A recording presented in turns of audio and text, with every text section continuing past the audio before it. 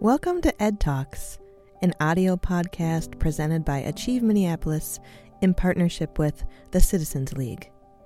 Ed Talks is a lively series of community conversations about public education and related issues that impact our young people.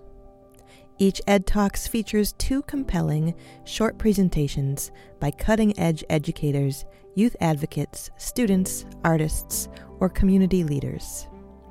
Ed Talks is supported by a generous grant from the Bush Foundation. This Ed Talks is titled Exploring the Loss of Language and Identity in Education. Our featured speaker is Lycia Vang. Lycia is a senior at Roseville Area High School. Her work as a queer Hmong activist is focused on healing, solidarity, and storytelling with marginalized youth to amplify and encourage community growth and initiatives. She is co-chair of the Equity Alliance Minnesota Youth Executive Board, a facilitator at Becoming Organizers, Becoming Advocates, and an at-large representative for the Minnesota Youth Council. Lycia regularly facilitates and speaks at community events, professional development workshops, statewide conferences, and panels to advocate for racial justice, educational equity, mental and sexual health, and LGBTQ rights. Lycia is a native Hmong speaker who experienced the erasure of her native Hmong language while participating in English Language Learners, ELL classes. She will explore the common experience that is shared by many students of color and others for whom English is not their first language. She'll also identify ways that our education systems must support and advocate for multilingual students and families by understanding what is at stake when language is lost. This virtual Ed Talk was live streamed on February 23rd, 2020. Ngajong Gulumbe Huo Laitia.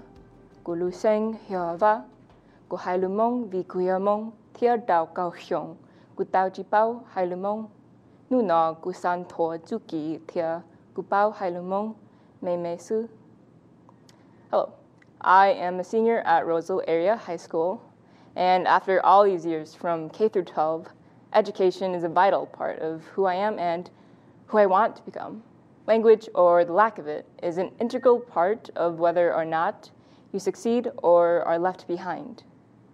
A mentor once told me, ELL is a system that makes you lose your language. And one day, when you want to learn it again, it is typically in college where you have to pay. Or in other words, the system makes you lose your language and then benefits from it once you attempt to relearn. While it may be unintentional, this is a cycle of capitalism, white supremacy, and cultural assimilation. I grew up talking about losing our language and culture with my siblings, yet there never seemed to be any notable solutions. My first language is Hmong. For the first 4 years of my life, that's all I knew. A tiny Hmong girl obsessed with Dora the Explorer and passionate about playing with my siblings. And then I went to kindergarten and was enrolled in ELL, the English Language Learners Program. Today, about 1 in 4 public school students are an English language learner. In Minnesota, the 3 largest public school districts with EL students are St. Paul, Minneapolis, and Anoka-Hennepin. The top 3 primary home languages include Spanish, Somali, and Hmong. Yet, no matter where they go to school, most ELs are struggling because they have little or no access to quality instruction that is tailored to their needs. I remember leaving my classroom for ELL. The room was tiny, like an exercised walk-in closet. It had no windows and it was typically hidden in a back corner.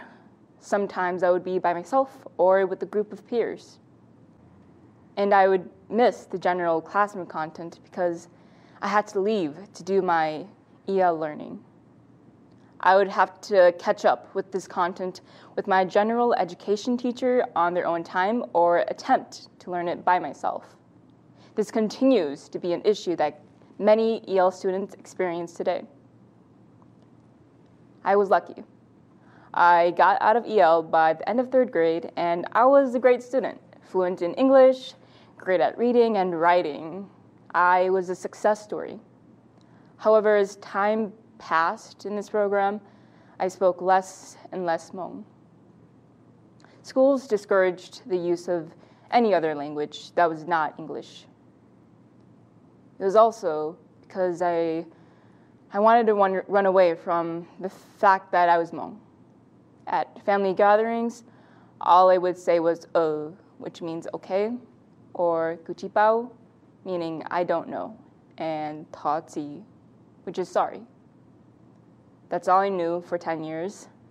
That's all I did for 10 years. When I lost my language, I also lost my people. My connection to the people who fled during the Vietnam and secret war, who traveled from refugee camp to refugee camp, who nearly died crossing the Mekong River, a mile-long swim. Half of the Hmong died there, who begged for another plane to come after fighting and dying for the CIA, for America. Hmong people have experienced mass genocide, exploitation by the CIA, wars, and continued failed policies. In the secret and Vietnam War, the elders were all soldiers.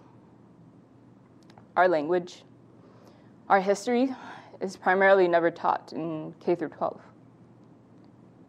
When our elders are gone, we will know nothing of who we are.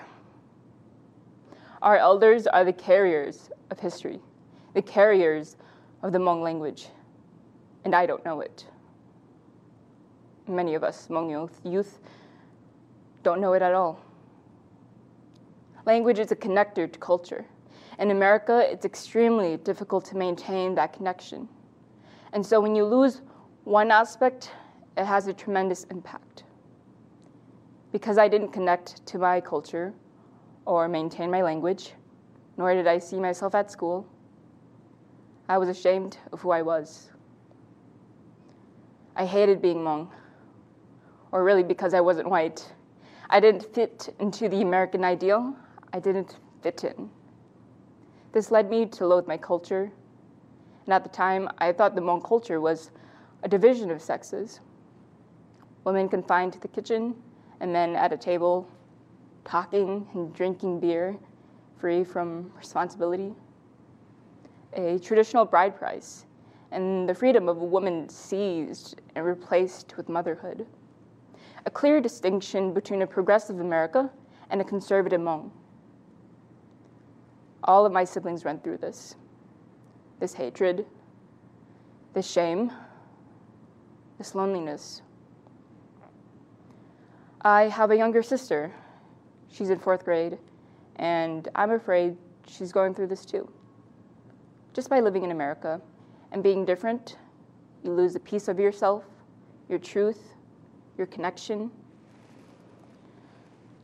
I began my journey of self-love about 3 years ago, when I attended a youth leadership retreat and learned about Asian American history and our contributions in activism. Had I not gone, I most likely would have started my journey even later, or possibly not even begin. I'm lucky that I have opportunities to connect with my Asian American community today, but not all have this.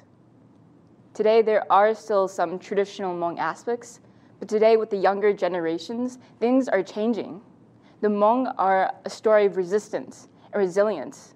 We have fought and fought and fought for a better future, and we will continue to do this until justice occurs. My sister is also an ELL at the moment, even though she doesn't know any Hmong. Nothing at all. We never taught her or even spoke it at home because at that point, we lost our language. We could not share our language with her. Losing a language is one thing. Never knowing it is a completely different experience. EL wasn't always like this. There was a time before this version even began. In Ohio of 1839, the first bilingual education law implemented a German and English language program. Similar laws were also created in Louisiana and New Mexico for French and Spanish instruction. Soon, more and more states ratified dual language instruction. However, with World War I and the rise of xenophobia and discrimination against language minorities, this trend declined and English-only laws increased. Students with limited English skills began to suffer. In 1968, more than a century later, the Bilingual Education Act created a return to bilingual instruction in many of America's schools. Then it was reviewed and updated in the 1980s and 90s, and later incorporated under No Child Left Behind in 2002. Today, we have been falling behind in supporting EL students and families. ELLs are often concentrated in schools with untrained or poorly trained teachers. The shortage of teachers who can work with this population is a big problem in a growing number of states. Funding for EL programs comes almost entirely from local and state sources, leading to many issues if these sources are inconsistent. Schools often have crowded classroom space, lack sufficient educational resources, and a lack of a responsive school climate that may unintentionally result in the failure of students. States have the power to create procedures for identifying and teaching ELs that meet national standards. Because of this, EL can look entirely different from state to state, from district to district. The 3 primary EL models used in the United States for service delivery are English as a second language, pullout, transitional bilingual, and dual language. The most used program is the ESL pullout model. It is the least effective and the most expensive that requires removing students from their classrooms and meets for 30 to 45 minutes a day or longer. These students will miss their daily instructions in these classrooms, and the ESL teacher has limited time to meet with the teacher for planning and individualization. The transitional bilingual model provides ELs with instruction in their native language and English. The goal is to convert ELs to English instructions. The dual language model is designed to inclusively engage students with their native language and English. The classroom dynamics reflect collaborative learning, where ELs help English speakers to grasp the curriculum, and English speakers help ELs to acquire the curriculum through English. The dual language model is cost-efficient and has a reliable success rate. I support the dual language model, for if I experienced it, I would still probably be proficient in Hmong.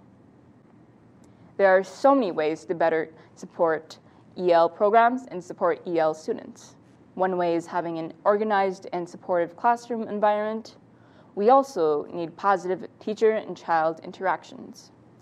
A long friend of mine told me about her experience in EL where she was stuck in there for years because her teacher believed she did not know English. But it wasn't because she didn't know English. It wasn't because she seemed incapable of grasping English proficiency. Rather, she was uncomfortable in her presence. She didn't feel welcomed or empowered, especially in a predominantly white school with a lack of diverse narratives and representation. This is why she was timid, because how can you thrive in an environment with no positive reflections of yourself? These relationships mean more than you think and can further support EL students in reaching their academic potential. We also need skilled teachers. Programs should hire and utilize teachers with specialized training and preparation in working with ELs, as well as ongoing training, as well as increasing teachers' salary. Educators do so much, and our society needs to value them more than what we are doing today. There is also family engagement. Programs should have put effort to respect, involve, and educate EL families. When the family feels involved in the program, higher learning outcomes can be expected. It is important to keep in mind that families of ELs do not always have the same opportunities and familiarity with the educational process that many English-speaking parents have. These parents can be uncomfortable with schools, leading to their reluctance to get involved.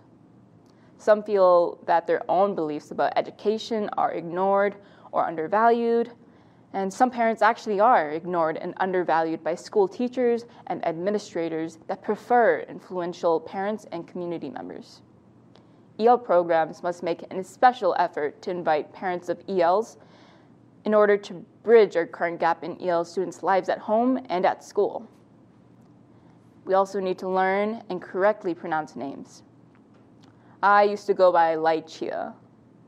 I had to conform my name to make it easier for others, especially white people, to pronounce. It was never my name. But because it made my life easier and less humiliating to explain and re-explain, I was called that for the past 15 years. But my name is Laitia. Throughout history, renaming has been used to colonize, dehumanize, and take away power and freedom of many, many communities. It is a microaggression when you continue to mispronounce and have a lack of effort to learn. Let's also recognize African American Vernacular English, or AAVE, as a language. Too often it is stigmatized and deemed inferior compared to academic language. Here I gave you some solutions, but let us remember that EL can be used as a tool of oppression when it is framed as a solution to a flaw in an individual that does not speak English. Ethnocentric thinking in America believes that English is normal in society and should be the start of language learning. Too many times, the goal is replacing the native language with English, and this comes from many people, whether that is the student, family member, or teacher. It is imperative for us to invite our students to the table and empower them to share their lives, interests, and abilities, and then tie them to the curriculum. When EL students are included in curriculum building, they receive an education that informs them of diverse cultures and societal views that includes and affirms their own cultures. We then allow them to understand that they are worthwhile and important human beings and students. We must include resistance and resilience, oppression and joy, for we are more than the trauma and pain we have experienced. EL students will learn that their culture and language are key identities to who they are, and that conforming to white ideals is not the goal. Although the United States has no official language at the federal level, the de facto national language is English. The use of English is reinforced everywhere in America, making it valuable while excluding other languages. We can see that when non-English is spoken in public spaces, and then are questioned, seen as inferior or alien by complete strangers. My grandparents experienced this. They were told to go back to their country repeatedly, probably way more than I was told, and it's infuriating. Yet this is something that happens every day to people of color, whether or not they speak English in public. Language loss is often associated with oppression. In education, the United States has a history of suppressing non-English languages to promote assimilation and cultural loss of speakers, such as indigenous boarding schools. I would argue we're still doing it today. It's not as obvious. It's not as intentional. Rather, it is good intentions that are fueling this loss of language and oppression. Good intentions do not make up for the harm and erasure that is happening. Flawed practice is enforcing cultural assimilation and white supremacy. Good intentions are not enough to repair this damage and constant cycle of language and cultural loss. We must act by implementing policy that helps EL programs and participants, improve teaching and curriculum with professional developments, and involve youth voices and ideas that are meaningful rather than performative. This involves every person in education, for we hold an enormous amount of influence on language acquisition and language loss. Language loss can destroy a sense of self-worth and identity. And let us remember that language death does not happen in privileged communities. Language is power, and it decides and controls what we know and do not know. it impacts us way more than we think.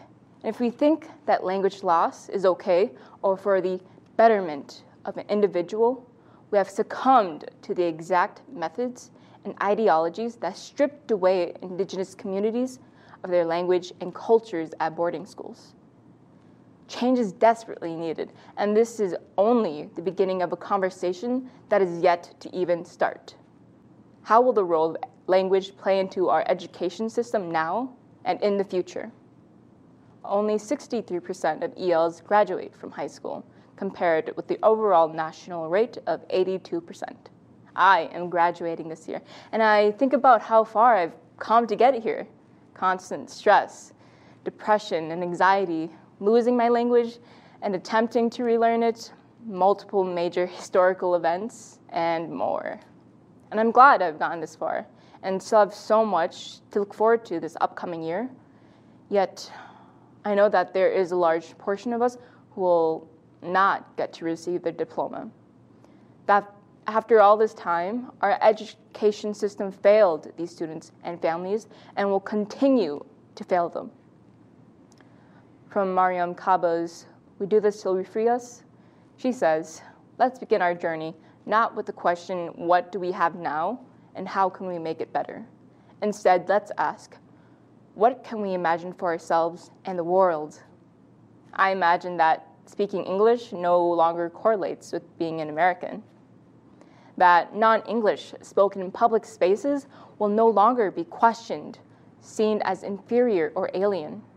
That there continues to be no official language in the United States, because if there is, it will only serve as an act to enforce xenophobia and discrimination against language minorities. That conforming to white society is no longer a regular experience for marginalized communities, and that we maintain our native language and learn about our people in K-12 education. That my younger sister can learn Hmong without having to pay for courses. That after all these years, I can finally say more than Kuchipao and Totsi, Kucheneng, Ochao, Bei Yo Nyarjongheng. Thank you. Ed Talks is presented by Achieve Minneapolis in partnership with the Citizens League. Thanks to our generous sponsor, the Bush Foundation. For more information on Ed Talks, or to watch Ed Talks videos, or listen to audio podcasts, visit achievempls.org.